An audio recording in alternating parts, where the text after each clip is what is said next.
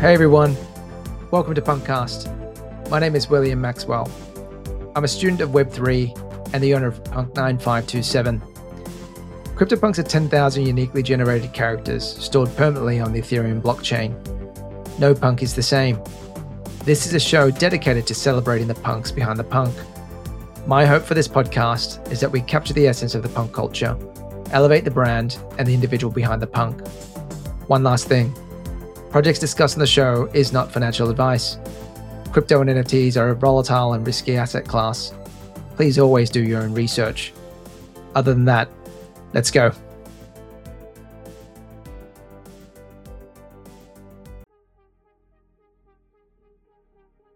Hey everyone, welcome back to Punkcast. Today we've got a special punk, number 7642. He's a 280 with messy bed hair and nerd glasses. He's a shark at Punksten, a founder at V3 Consulting, which is a consultancy helping creators, startups, and brands thrive in Web3. Please welcome the talented Valko to the show. Valko, how are you? Hey, everybody. I'm doing well. Very excited to be here with Maxwell on the show. This is my very first podcast, so looking forward to it. Excited to share some of my stories. Awesome. Glad to sort of have you, mate. I had my first podcast. Well, basically the one that we released early during the week was my first podcast with Joshua. So that was a bit of a scary and daunting task, but a little bit easier, I think, for you to be on the podcast, I think. Maybe we could start off with just a simple question. How did you come up with Valko? Like, does Valko have a meaning behind it in terms of your anonymous name or doc's name? Yeah, no, that's a good question. I mean, I've always been kind of fascinated with like names, and a lot of the top brands out there in the world have really short names, often like ending in vowels. And so I knew that when I came up with my name and my pseudonym, that it had to be something short, and that sounded like cool and badass to me. And Valko was just kind of a sound that I came up with. I've always liked the letter V. After I came up with the word, I checked to see if the ENS domain was available, and it was. And I bought it, registered it for 30 years, I want to say. And turns out it means wolf in Bulgarian. So I'm like the wolf, the wolf of Web3, at least in Bulgarian words. Beautiful. And just out of curiosity, why did you, I guess, decide to stay anonymous in the space?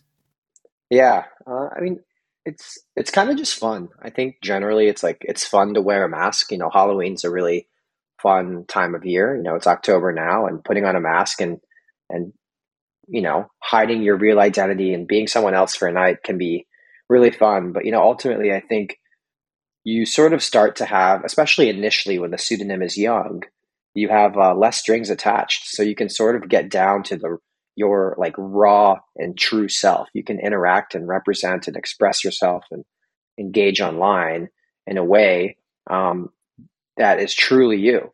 Because you don't have to be worried about what people kind of in the real world think about you, IRL. But the catch-22 is, you know, eventually over time, your pseudonym will gain notoriety and an audience and a following. And eventually those things do become anchors of their own regard. But at the end of the day, like I think it's beautiful when you find people that are willing to be like unapologetically themselves. And I think pseudonyms are a great way to kind of spread that cheer around the internet. I mean, that's awesome. And I can sort of see that as well, right? I think I've decided to go anonymous for that particular reason. I could just experiment on Twitter, shit posts, write thoughts, whatever it is, and just experiment. Whereas I think if your name's tied to, you know, a certain brand in real life, you know, a company or a university that you went to, I think you've got an obligation to be, you know, reasonably conservative in what you say. So totally relate to that. Yeah, and then absolutely, there's a security element to it as well. You know, you don't want people to find the IRL target with all the JPEGs. Exactly. At least for the paranoid ones of us out there. Well, especially high-priced punks, right? So for sure. And then maybe just if you could just give us a brief introduction to yourself and your background and how you sort of found yourself in Web3. Yeah, absolutely. So I grew up in a big family, one of six kids, five sisters, and our mom was really intense and disciplined with us, and we all grew up playing Where, instruments where, along where, with a bajillion. where Go ahead. where are you in the family? Oh, I'm the second oldest, so I've four younger sisters and one older sister. It's I just sorry, I had to jump in there because I actually come from a family of six as well, and I'm the youngest of six, and you don't Uh, come across too many families with six kids, right? So awesome. yeah. Oh man, it's the best thing ever. I attribute a lot of my character and my success to coming from a big family, and it's something I hope to have one day too. Yeah, awesome. But yeah, I grew up in a big family, playing the violin. Started at the age of 3. Around the time when I was 15, I left the house to go to boarding school. I toured a bunch of really awesome high schools, and only one of them was a boarding school. And when I toured the all boys dorm, I was like, "Wow, this is so cool! I can have like brothers for the first time. This is cool." So I went there, got into sports for the first time, kept up my violin practice, and then ultimately, when college came around, I got into Berklee College of Music on a scholarship and decided to go there to study sound design for video games and music business. So I graduated there with a double bachelor's and a minor in audio implementation for video games. Tried to get a job at Sonos at the time. I didn't get the job. It was a little bit disheartening.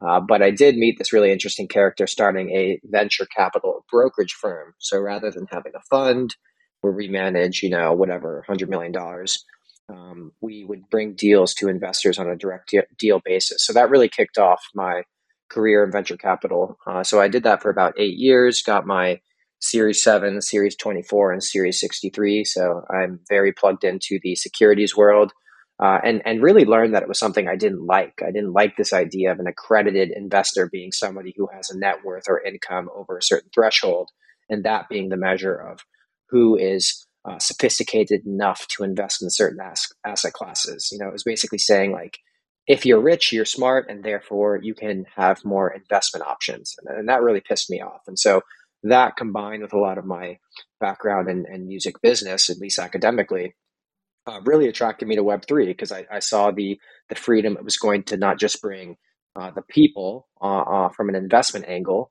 but I also saw a lot of the benefits it could provide a creator economy like musicians, but just a broader creator economy as well. So I was in venture capital for 8 years in mixed capacities as a venture capital broker, helping manage a large Fortune 500 company, like an oil and gas company's VC fund. And then I switched to crypto full time, where I was chief of staff at Yat Labs and Tari Labs for about a year and a half when I decided it was time to build my own thing, which brings me here. Awesome. Um, what was Yat Labs and what was the other company you mentioned? The Web3 companies? What were Yeah, they so doing? there's Yat Labs, YAT, and Tari Labs, TARI. They're sort of like brother and sister companies, same founders, same team, same engineers, whole 9 yards. Tari Labs was building its own blockchain. So it's a layer one that's built in Rust, which is a very high performance, but notoriously hard to develop for um, kind of language. And the whole angle on Tari was like, we believe that there needed to be a private by default layer one that supported smart contracts. So sort of like as Monero is to Bitcoin, Tari was to Ethereum. We wanted something that wasn't just private by default, which we viewed to be very important, but we also wanted something that was more scalable than Ethereum, which like we all know the problems with Ethereum scalability, which are being addressed right now. But yeah, that was Tari. One of the founders was the ex lead maintainer of Monero, so it's a really well funded, well resourced, well staffed startup. And within that, we had another company called Yat, which is a emoji based self sovereign identity for Web3. So think of it as something like an ENS or an unstoppable domains type thing. Like on the surface, it's like those things. It serves as like a URL. and like a link in bio and like a link tree and all that jazz. But Yat was purely emoji based. And Yat also had a much greater focus on sort of onboarding the normies via like really powerful storytelling, quality. I mean, we're talking like top tier, best in class UI and UX. And so, we onboarded tens and tens and tens of thousands of new users to Web3 with this neat little emoji based identity. And that was, that included people like Paris Hilton, Steve Cohen, Lil Wayne, hot shots, but it also included anybody with $4. And so it was a really amazing startup to be a part of, really bright team. And what I liked a lot was we successfully brought in a lot of new users to Web3, which is ultimately what I'm here for. That's awesome, mate. I do remember that. I actually bought a couple Yats. I've just pulled it up now. I got the cool orange cap. So the cool was the smiley face with the sunglasses. Yeah. But that's really awesome. Do you know what's going on with Yat at the moment? Are they still going strong? Oh yeah. The team is growing, and they're constantly kind of refining and upgrading the product. So I think historically a lot of the focus was on bringing utility to the identity, which is still something that matters. Yats are essentially primary domains in Opera browser. So if you just type the emoji in the URL, it automatically resolves to that Yat owner's page or redirects to where they want, which is really cool. Anywhere in the Opera web browser that you highlight a string of emojis, like if it's owned by that person, it'll say go to Yat. So if you own the single emoji heart, theoretically nobody does, you would own on Opera that namespace across the entire internet. So it's really, really powerful. It's an amazing integration. There's also integrations with crypto wallets, like similar to ENS and MetaMask's integration, where you can send money to Valko.eth with Cake Wallet, My Monero Wallet, Blockchain.com Wallet, which has a whole bunch of users. You can send money using Yats. But beyond that, they're building a really cool product right now called Yat Pods. So rather than being fully reliant on outside integrations, they're sort of taking fate into their own hands and building this really cool social product that helps people and groups sort of collect together and help people tell their on-chain stories. Because just owning an NFT or not, and when you bought it, that's kind of like a surface level story. But there's so many more stories beneath the surface of bravery and riches and ruin and cowardice that, like, unless you're an expert on chain digging and on Etherscan, like, these stories are hard to tell. So the new product that Yat's working on is very much about what are these mutually shared assets that people have, and what are their on-chain stories, and how can we help them connect and tell these stories.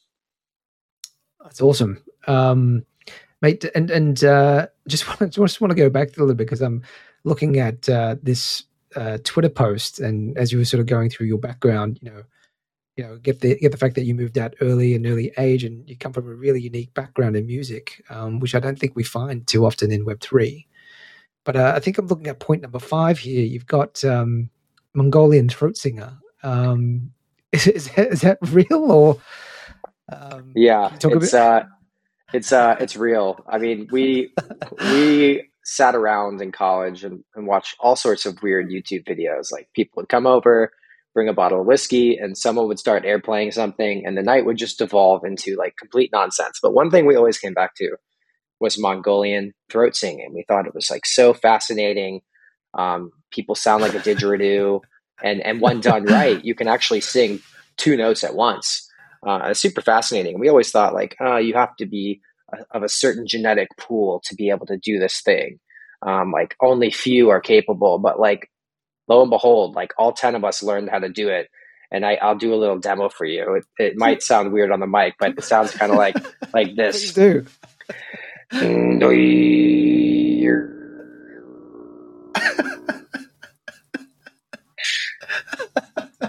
That is awesome. Yeah. So this wasn't like 12 truths and a lie, or 11 truths and a lie. That is very much a real party trick I've got. I love it. Yeah, you're right. It does actually sound like a didgeridoo, right? Mate, you've got a really rich and sort of exciting background here, and yeah, maybe you could sort of tell us about your foray into NFTs. Then, I mean, was it through Yat and that sort of space when you bought your first NFT? Like, what was that like? Yeah. Well, I've been in the NFT space for a long time. So I originally got involved in Bitcoin when I was in like high school, like in the very early days of Bitcoin. So dating myself a little bit there. Mm. And we were buying like illicit things online, you know, as high schoolers do. And so I saw Bitcoin kind of come to the fold. I saw the power of it, not just as like a superior form of like money and store of value, but as something you could actually use to buy things online. And then enter college, I saw this whole ICO and shitcoin era, and I didn't really have any interest in that because that's on the speculative and gambling side of the spectrum that I've never been a fan of. But when NFTs enter the fold, you know, I thought it was really interesting. So Berkeley's mascot is Mingus the cat. We're a music school. We have no sports teams, but our mascot is a cat, and of course, cats are really powerful internet memes. And I'm a big time, long time redditor, and so when I saw the headlines, you know, and I was a Bitcoin maximalist at this point in my life, and Ethereum to me was like equivalent to Litecoin. It was kind of just like this another chain out there that had some legitimacy but wasn't fully legit. And so when I saw this headline saying CryptoKitties breaks the Ethereum blockchain, like I just like peed my pants. I thought it was the funniest thing ever. I was like, here we go, like the shit coin's in for us breaking, like Bitcoin's the best. And so at that point in time, I was like, I have to get some of these little cats. So in December 5th, 2017, and this is one of my on-chain stories. December 5th, 2017, I bought two crypto kitties and two crypto punks. And I found the kitties first, was on Reddit, bopping around, and quickly I was pointed to, I think it was like a crypto punk specific subreddit. And I was like, wow, these things look way cooler. And so I went ahead and purchased my two punks. I didn't mint them, but I got them in 2017 before the dawn of the ERC 721 standard. And I held them every day since. I never got rid of them. So that's still super early. What was your entry price? So you got in December 17, right? Yeah, I was like 0.13 and 0.14 ETH. I mean, my cost basis for my punks is like cumulatively like $300 USD. Wow. And is that the one that you're sporting today? Number, is it 7642? No, so actually, when I said I didn't get rid of them, I should correct myself. So I did take the two I originally had, and I sort of sold them and turned them into five.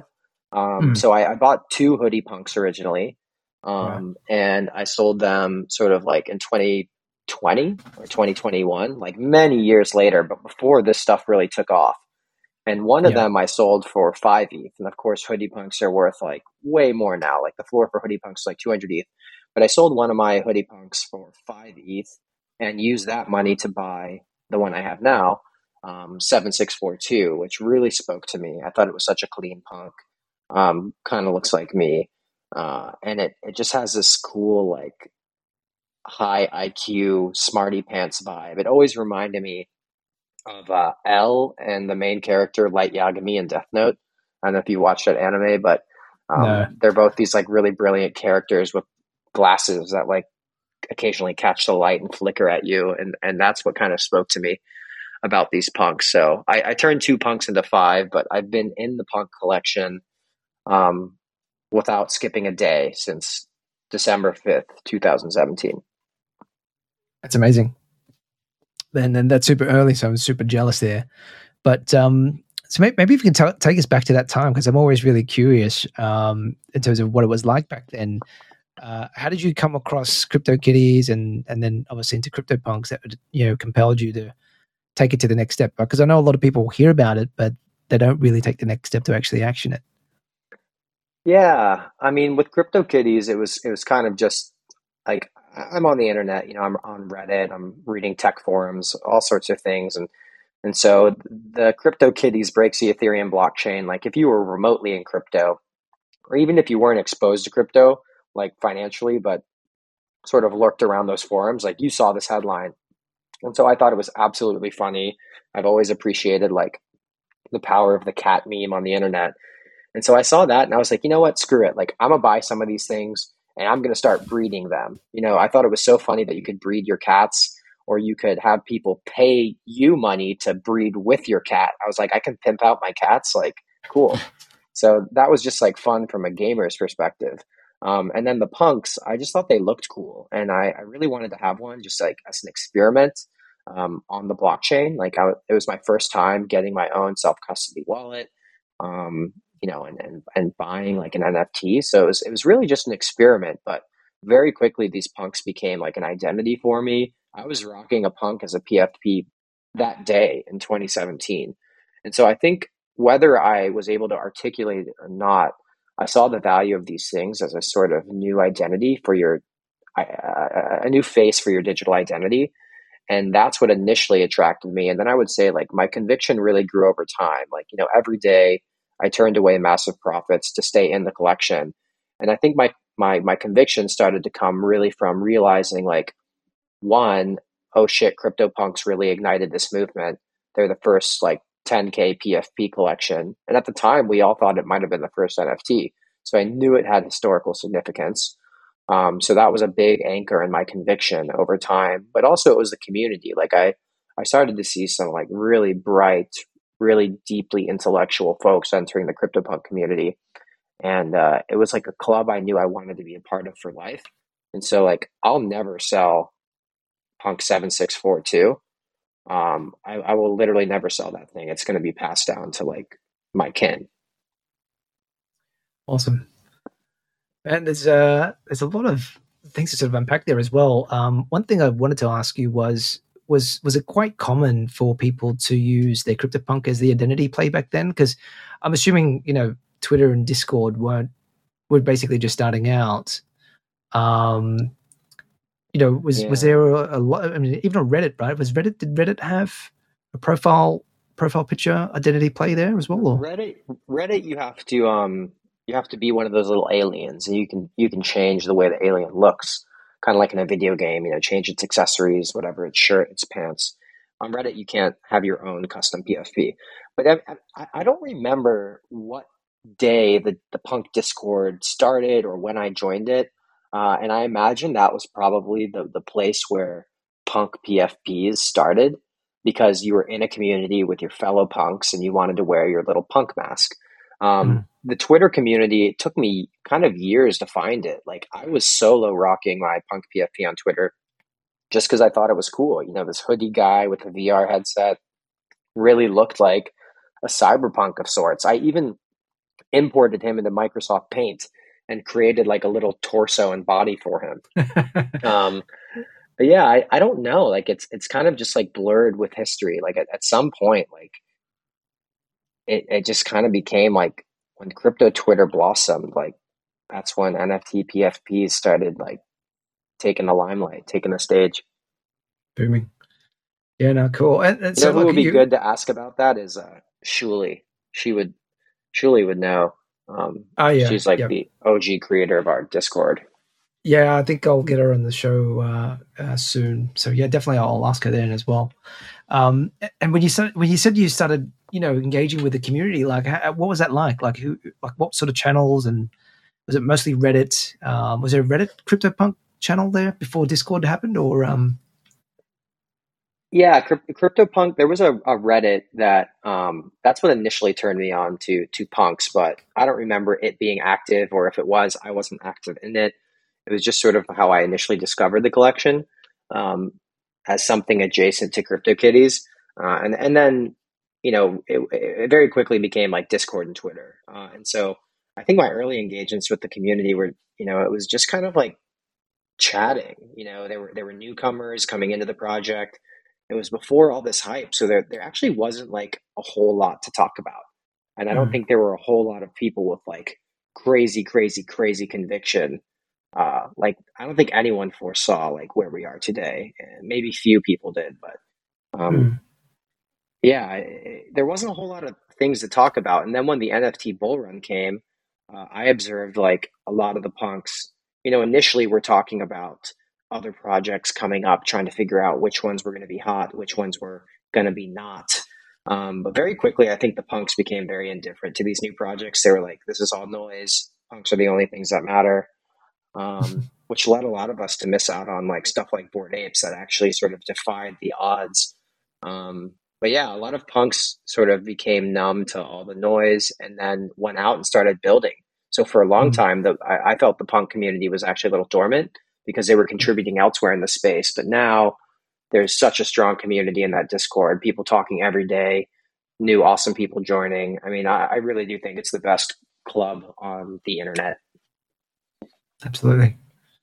Um, Man, that's super fascinating to go back that far. And I think what about you? Like when you were going through that process as well. I mean, was the concept of digital ownership of pictures or digital property rights automatically make sense to you back then, or did that take you a bit of time to sort of digest? I think.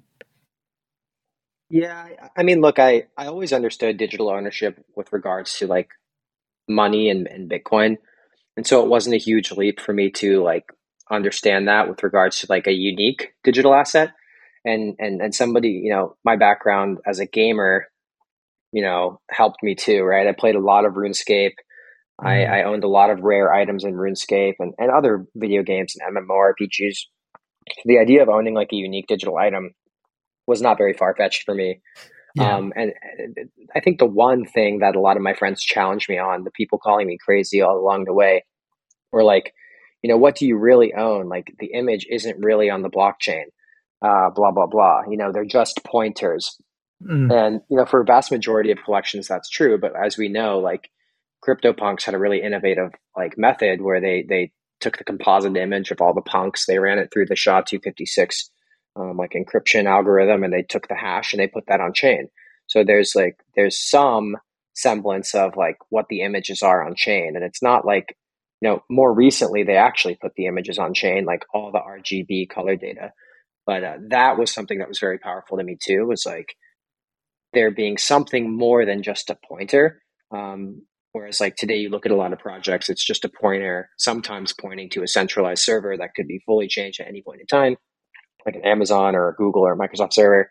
Or you have, the middle ground of like it's on IPFS, which is like supposed to be immutable, but it's obviously not a blockchain. So mm, yeah. yeah. Yeah, no, I didn't really appreciate, I guess, the on-chain provenance of that until a little bit later in, I guess, my NFT journey. But yeah, Mm-hmm. absolutely right. I don't think many people coming into the space really sort of understand that difference as well between IPFS and actually real on-chain, Right. which is a really special feature of CryptoPunks as well. Man, so that's a really cool sort of foundation and sort of finding your way into CryptoPunks. And then you sort of did talk about it a little bit, but maybe we can go a little bit deeper into why did this particular punk that you have now actually resonate with you the most?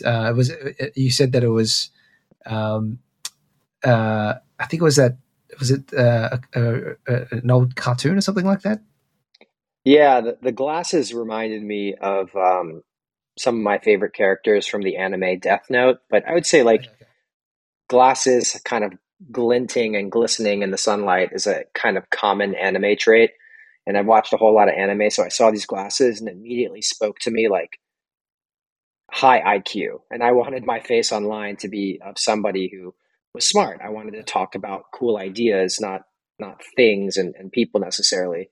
And so that's what originally attracted me to it. And it's just clean. Like I liked punks that were very clean and look like they could be somebody IRL. Like I never personally was drawn to some of the crazy hair punks or the ones with the Yes. eyeshadow. Like nothing against those punks. Like I think all punks are awesome. A punk's a punk. But personally for me, I really was drawn to the clean punks that didn't have a whole lot going on. Awesome.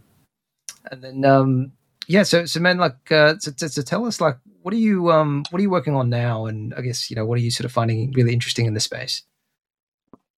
Yeah, so I'm working on my own consulting practice. So I've landed a few clients, and Really, I'm helping creators, startups, small brands, big brands, launch themselves and thrive into Web3. So helping people with NFT drops, tokenomics, sort of how they structure their smart contracts, helping them maybe come up with like how their DAO will be structured, governance models for their DAO, how they're going to build their product or their DApp, or for some projects, like what is their like strategy to even like before they start building, like what's their kind of go to market and entrance strategy to take a Web 2 brand and move it into Web 3 in a way that's not just like a cash grab, but something that's actually organic and sustainable. So kind of all over the board right now, but really the overarching mission is how can I um, bring Web3 to the masses? And so, really, just looking for the most fun, the most enjoyable, cool projects with cool people. Nice. And just out of curiosity as well, like what sort of channels are you using to try and source business? Because I've had a look on, because I was thinking something like similar as well, but I just sort of felt Web 2 is just really hard to communicate effectively with them. Maybe that's Mm. my sort of communication style.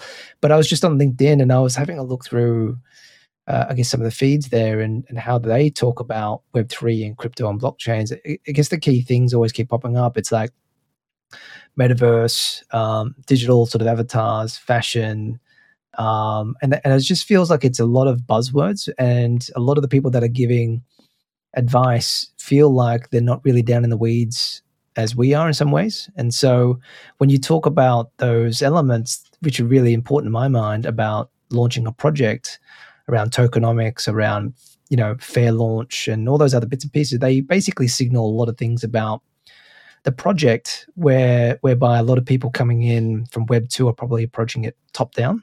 And I think they miss on some of the nuances. And I think it's a massive missed opportunity. So, I definitely think that there's a gap there for some consulting work. Yeah, no, I absolutely agree. I mean, like I use Twitter to focus on like the DAOs and kind of crypto native startups from a business development standpoint. And LinkedIn's really powerful for finding some of the non crypto native creators or especially like bigger brands. And then, of course, like typical networking, going to events and referrals can take you a long way. I always take the approach of like trying to provide value first, like without like expectation of anything in return. Because I think if you provide value, then like good things will generally come to you. And sure, that means sometimes you do something for free, or it might feel like you wasted your time. But I really feel like there's like an education and everything. And a lot of people that I've a year ago hopped on calls with, sometimes for an hour or three, just to help them work through something. Like a lot of those guys have come back to me as clients themselves or referred friends as a client. So I really take things from that perspective, really try to like explore their ideas with them, poke holes in them, make sure it's really making meaningful impact and progress towards whatever their company's objectives are, and then eventually that usually will like you know lead to some sort of like trial period, like a consulting trial period. At which point, like after a month, we both know like whether there's real value in us working together or not. And so far, that's been 100% conversion rate. But yeah, it's pretty fun. No, it is. And no, I'm excited for you too, man. And when you're sort of going through, I guess, this journey, this process, like what are you sort of seeing some consistent friction areas or barriers that you come across, whether it's sort of Web 3 clients or Web 2 clients coming across into Web 3? Yeah, I mean, I think a lot of people don't actually understand the paradigm shift that's happening with our infrastructure here, like the fundamental differences between Web 2 infra and Web 3 infra. A lot of people look at crypto and they just sort of see money bags, frankly. And a lot of people think that crypto and blockchain and whatever, making something a DAO, they really view it as this like magic bullet to um, the business model side of the equation. But I always tell them, like, look, this is just like a new medium to transact. It's a new medium for art. DAOs are just like an on chain LLC, effectively. Like, none of these things are magic bullets for you as a creator or a company. Like if you don't put out good, valuable content or product or services, like blockchain isn't going to be your saving grace. That's something I always have to sort of like beat through their heads initially and get them to stop seeing the money bags. Cause like a lot of them say they want to build organic, sustainable things, but initially a lot of their ideas are very cash grabby. It's like sell this PFP, collect the money, and it's like, and then what? And there's oftentimes not a then what. And I think it's still a big problem that even the most deeply crypto native folks are struggling to solve. Like, look around. How many projects actually have a sustainable recurring revenue model that's not just royalties, right? It's very few. I mean, the one that always comes to mind for me is nouns. Like they sell a noun every day for like 50 to 60 Ethereum. And I think it's a really good model that they have to keep their project well funded for now and like arguably forevermore. But yeah, I think that's the struggle is like, how do you come in and create something sustainable? And how do you get the clients to really think that way versus being focused on like short-term cash grabs? Because Web3 has always been like the promised land for creators. Like they think like, oh, finally, like royalties are going to be guaranteed and save the day. And we're all going to be able to finally make money selling music, selling art, selling content. But at the end of the day, like there's a power law distribution. And in the world of creators, only some creators make it and many don't.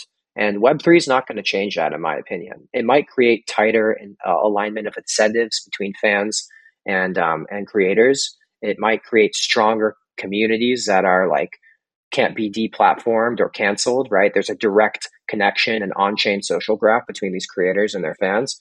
But like what these creators are doing at the end of the day, it's still the same stuff. So if they're not providing value on like a recurring basis, then like blockchain's not going to save the day for them. And so I think that's been like the real struggle. It's kind of like the simple things, like what are you guys actually doing?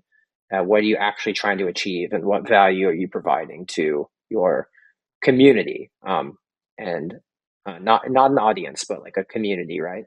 So yeah. Yeah, there's a couple of things that you said there that is really interesting. I think, definitely the cash grabby piece. I think that's a really difficult one to unwind if you're coming from Web 2, right? You come from a world where companies and centralization and your primary purpose is to extract profits. And moving to sort of Web 3, it's like, well, it's not so much about transactions anymore. You've got an opportunity to build and accrue attention for the long term through communities.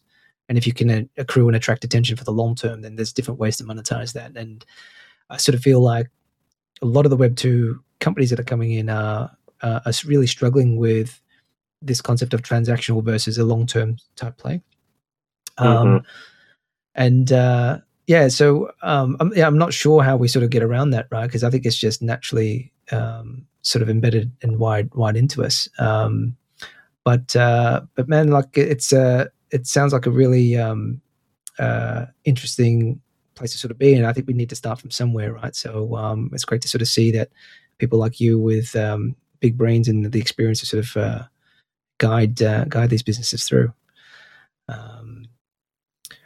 Cool. So, right, and then what's sort of next for you? Then you're just going to continue pushing consulting and for the meantime. Yeah, I'm just, it's so fun to work on all these different projects. And it's also such a relief to really be in charge of my own time. I've had a lot more time to spend with my family and my friends and traveling. I'm not working 80 hours a week anymore. I'm working much more normal hours and everything's on my own time. So I think I'm going to keep this up for a while, but I definitely have a whole lot of, I can call myself an entrepreneur because I started my own little consulting practice, fine. But I really admire people who have gone out and built like big startups, big products, and I, I haven't had like an idea that has motivated me to like really take the leap of faith and go all in on. But I think as soon as I have some interesting value proposition or problem to like really chew on, that I would love to start my own company at some point. And I definitely view that as probably something in the Web3 space. Although I am also very passionate about broader just investing, like helping people reach financial independence, helping people like the Robin Hood degens actually like invest with purpose. So we'll see. Awesome. But I don't think it's out of the question in the next 2 years that I either join another startup team or start one of my own. Awesome. Mate, and then just digressing a little bit, I'm just looking at your Looks Rare wallet because I can't access the OpenSea one for the moment. But um, just having a look at your collection here, you've got an interesting collection, mostly CryptoPunks, Cryptodes, and some art blocks in here. But just throwing a broad question out there for you, like, what do you like collecting the most, and I guess more importantly, why do you collect? Yeah. So my bag right now, I don't really like. I'm kind of a tortoise in this space. Like, I don't really move or do things that much. Like, I have like pretty high conviction around like I'd say historical NFTs. I own punks. I own V1 punks. I own Meebits. I own some Genesis rocks, some Cryptodes, and some of the identity stuff like ENS, Yats, the more recently found Lineage .og ones. I have some art blocks, and then I've supported some punk native projects. So like I'd say for the most part, like if it's not historical and I got into it, it's probably because I'm supporting my friends. Um, Otherwise, I really like any new money I accumulate or profits, like I'm going to be buying more punks with that. That's sort of like my highest conviction asset in this entire space. And I think anything else, like, I wouldn't be comfortable going into a coma for 10 years holding anything else besides punks or like autoglyphs. So, and that's kind of the lens I take is like buy it, set it, forget it. Like if you're trying to time the market, you're probably just gambling. So why bother? Just, the punks are, in my opinion, like in the stock world, the S&P is like the benchmark to beat. If you're an active fund manager and you can beat the S&P, then good on you. Most people can't, so they should just buy and hold the S&P. And in crypto, I'd say the benchmark is very much Bitcoin. If you can beat the hodl net of your time and net of your taxes, then good on you. Most people can't. They're just gambling. And then in the NFT world, I really think like if you can beat punks over time, net of your time, however you value that, and net of your increased tax obligation, right? Because when you trade, you pay more taxes than just holding. If you can beat punks, then good on you. And for me, I just have this kind of general philosophy like you can try to beat the index, but over 10 to 20 to 30 years, very, very, very few people are able to do that. Even the top hedge fund managers are not able to consistently beat the market. So for me in NFT land, my whole thing is just dollar cost average and accumulate punks, which you can do. Like if you're bullish on NFTs, my opinion, and obviously I have bag bias here, but I tell this to my mom and my sisters and my loved ones and my friends. If you're bullish on NFTs and you do not have exposure to punks, I have no idea what you're doing. And that's not to say, oh, you need to be rich to get a punk. Like, no, go to NFTX, deploy $1 to get punk exposure. Now that probably wouldn't be optimal because of gas fees, but I mean, you get the idea. Like you can dollar cost average punks the same way you can dollar cost average Bitcoin. And so just going back on that, then what's your underlying thesis with punks? Then why do you have so much conviction into it? Like you sort of mentioned historical, but it'd be good to hear from you in terms of why. Yeah, I mean, I'd say like first and foremost, I think the community is amazing. So like there is real time present value in being in the community. I've met so many amazing people that are doing so many awesome things that have just had a positive like personal effect on my life, let alone a business and professional effect on my life. So I'd say like that alone, like when you buy a punk, you're in a community of awesome people. It's kind of the same as if you go and join Soho House or some other members only club. You're in a club of like elite people by some measure of eliteness, and that's cool. But for the long term, like I at the end of the day, like every 10K PFP project, in my opinion, is a derivative work of punks, and it might not be a direct like you know soul punks or something that has punks in the name or visually looks like punks. But the idea is like the very first 10,000 generative profile picture project or NFT was punks. And Mhm. the entire space caught fire with this idea of 10K PFPs. So it really is the thing. Punk's defined a new medium, and it's not just to say they defined the 10K PFP medium. Like the ERC 721 standard itself was built off of the innovations that CryptoPunks made on the fungible ERC 20 contract.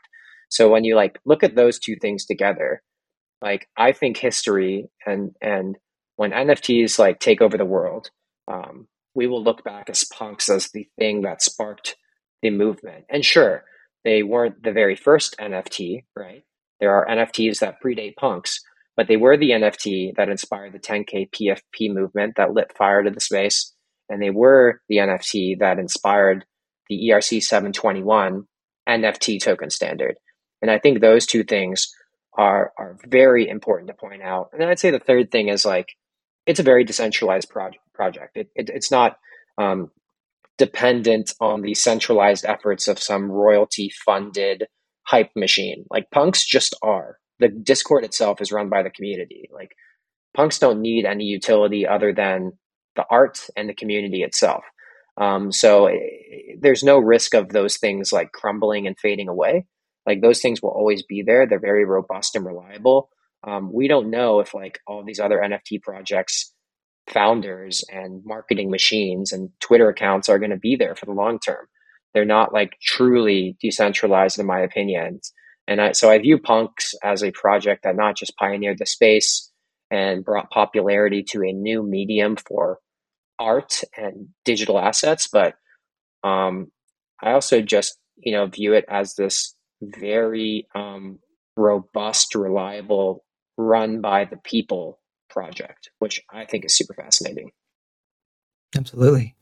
Mate, you've just got me even more bullish on punks. I need to stack those chips.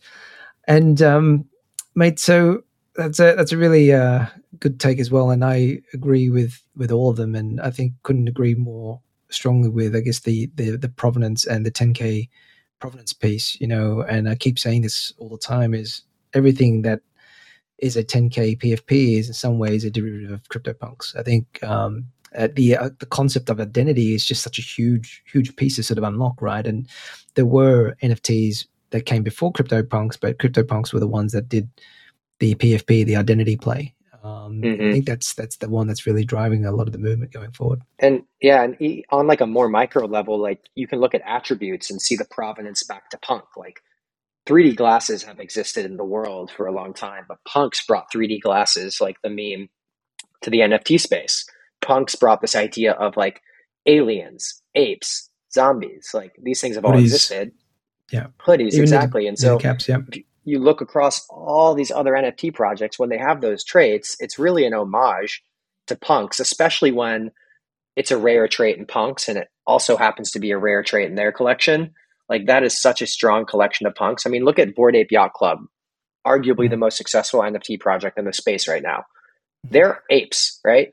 Like maybe I'm going out on a limb here, but like I view that as something that was very much inspired by the apes as a type in CryptoPunks. And if you look at all the individual attributes of Bored Apes, a lot of them pay reference and homage back to punks. Absolutely. I wonder if this is going to cause a bit of a shitstorm when we post some of your quotes here with the Bored Ape community. But let's try that. Try that out. Yeah, well, I don't view it as like tribal warfare. Maybe before the Yuga acquisition it was, but we are bound by blood now. Exactly. It was kind of interesting when you were talking a little bit before about when Bored Apes came on the scene. CryptoPunks was in some ways a little bit dismissive of the emerging Bored Apes, and it's been quite a telling story to date. But I sort of feel like that's sort of what's happening with the Bitcoin maxis at the moment.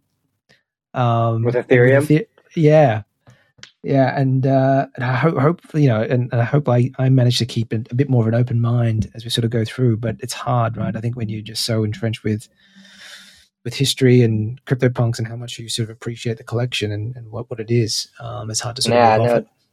totally. I think it's easy for people to focus on their missed opportunities. Like I can sit here all day long and say, dang, because I was such a punk maxi and didn't believe in all these silly animal PFP projects that I ignored because they were noise, because I had that mentality, I missed out on Bored Apes.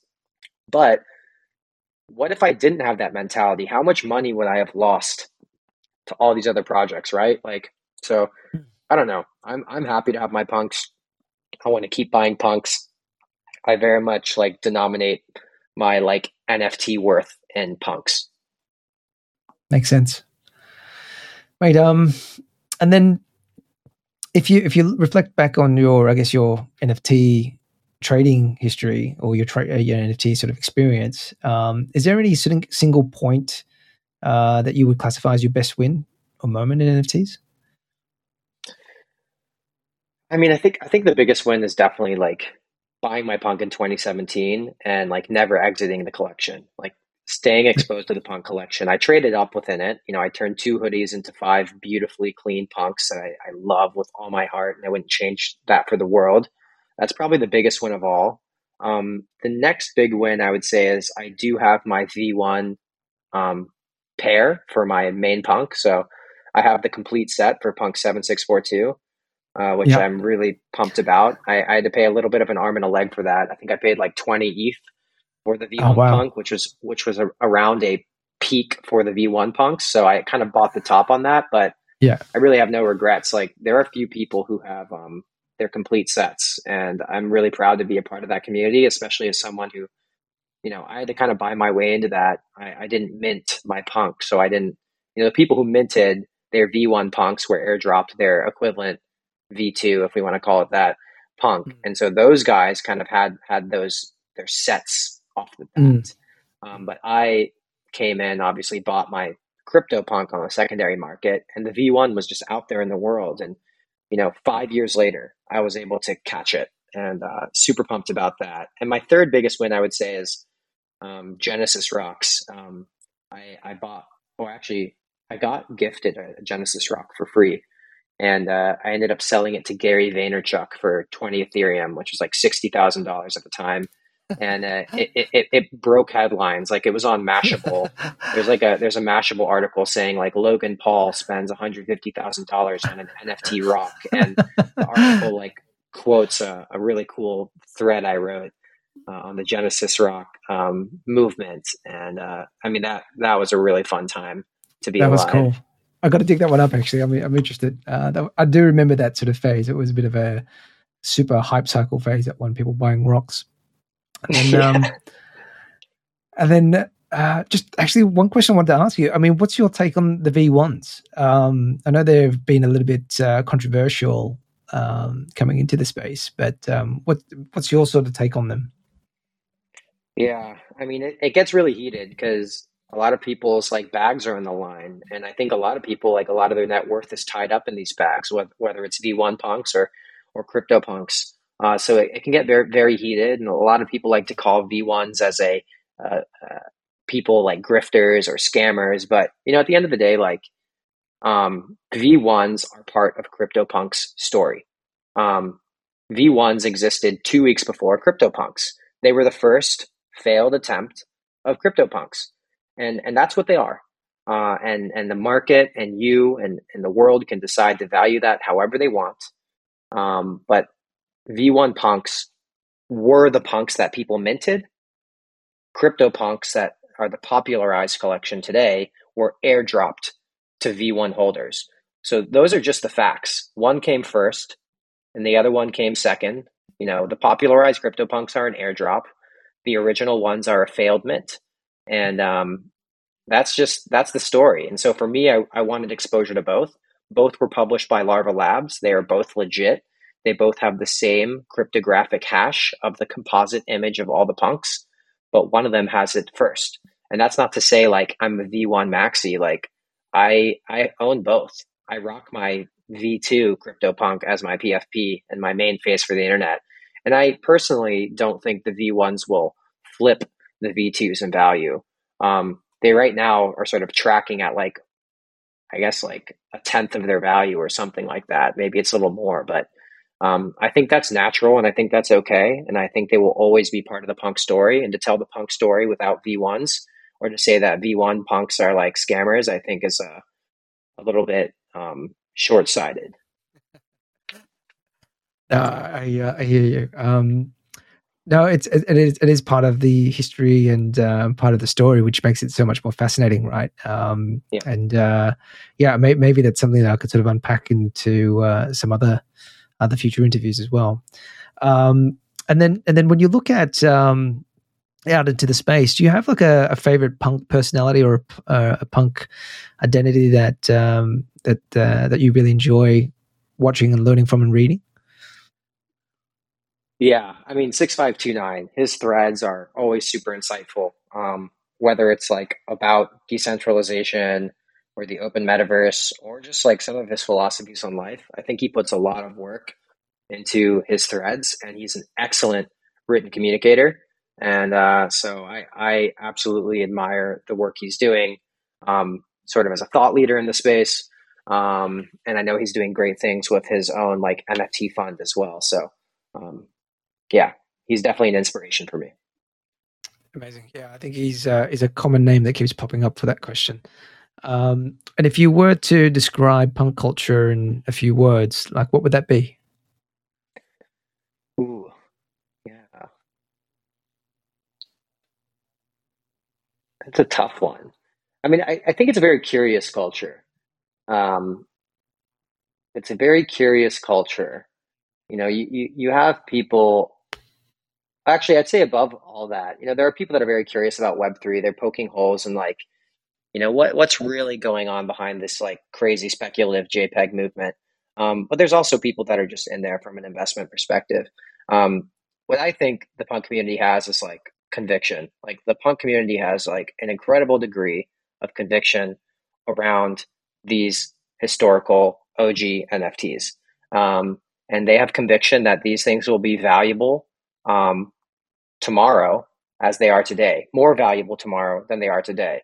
You know, at the end of the day, whether these people got in at $1 or came in at $150,000 a pop, it doesn't matter. Like these people aren't selling for whatever the value is today.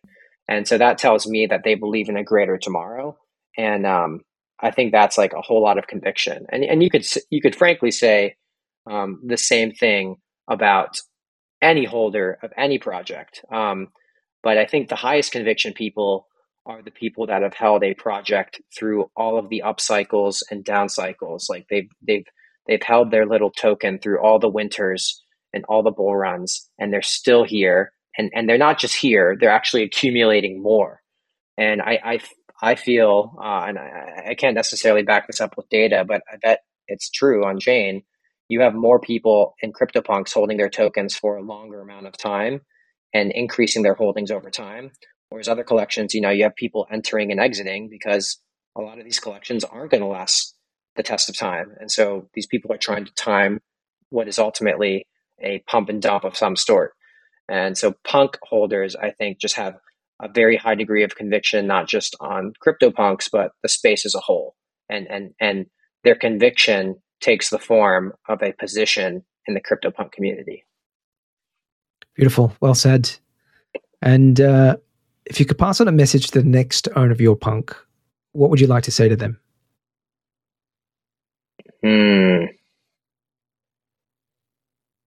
I would probably say, congratulations, son.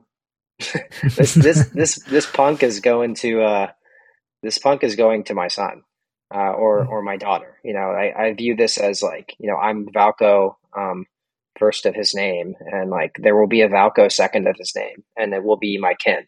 Valko.eth and Punk7642 are not leaving me and my bloodline. So the other punks, you know, I would say congratulations, glad the punk found a new home, kind of thing. But yeah, this is the beginning of a new legend, I think.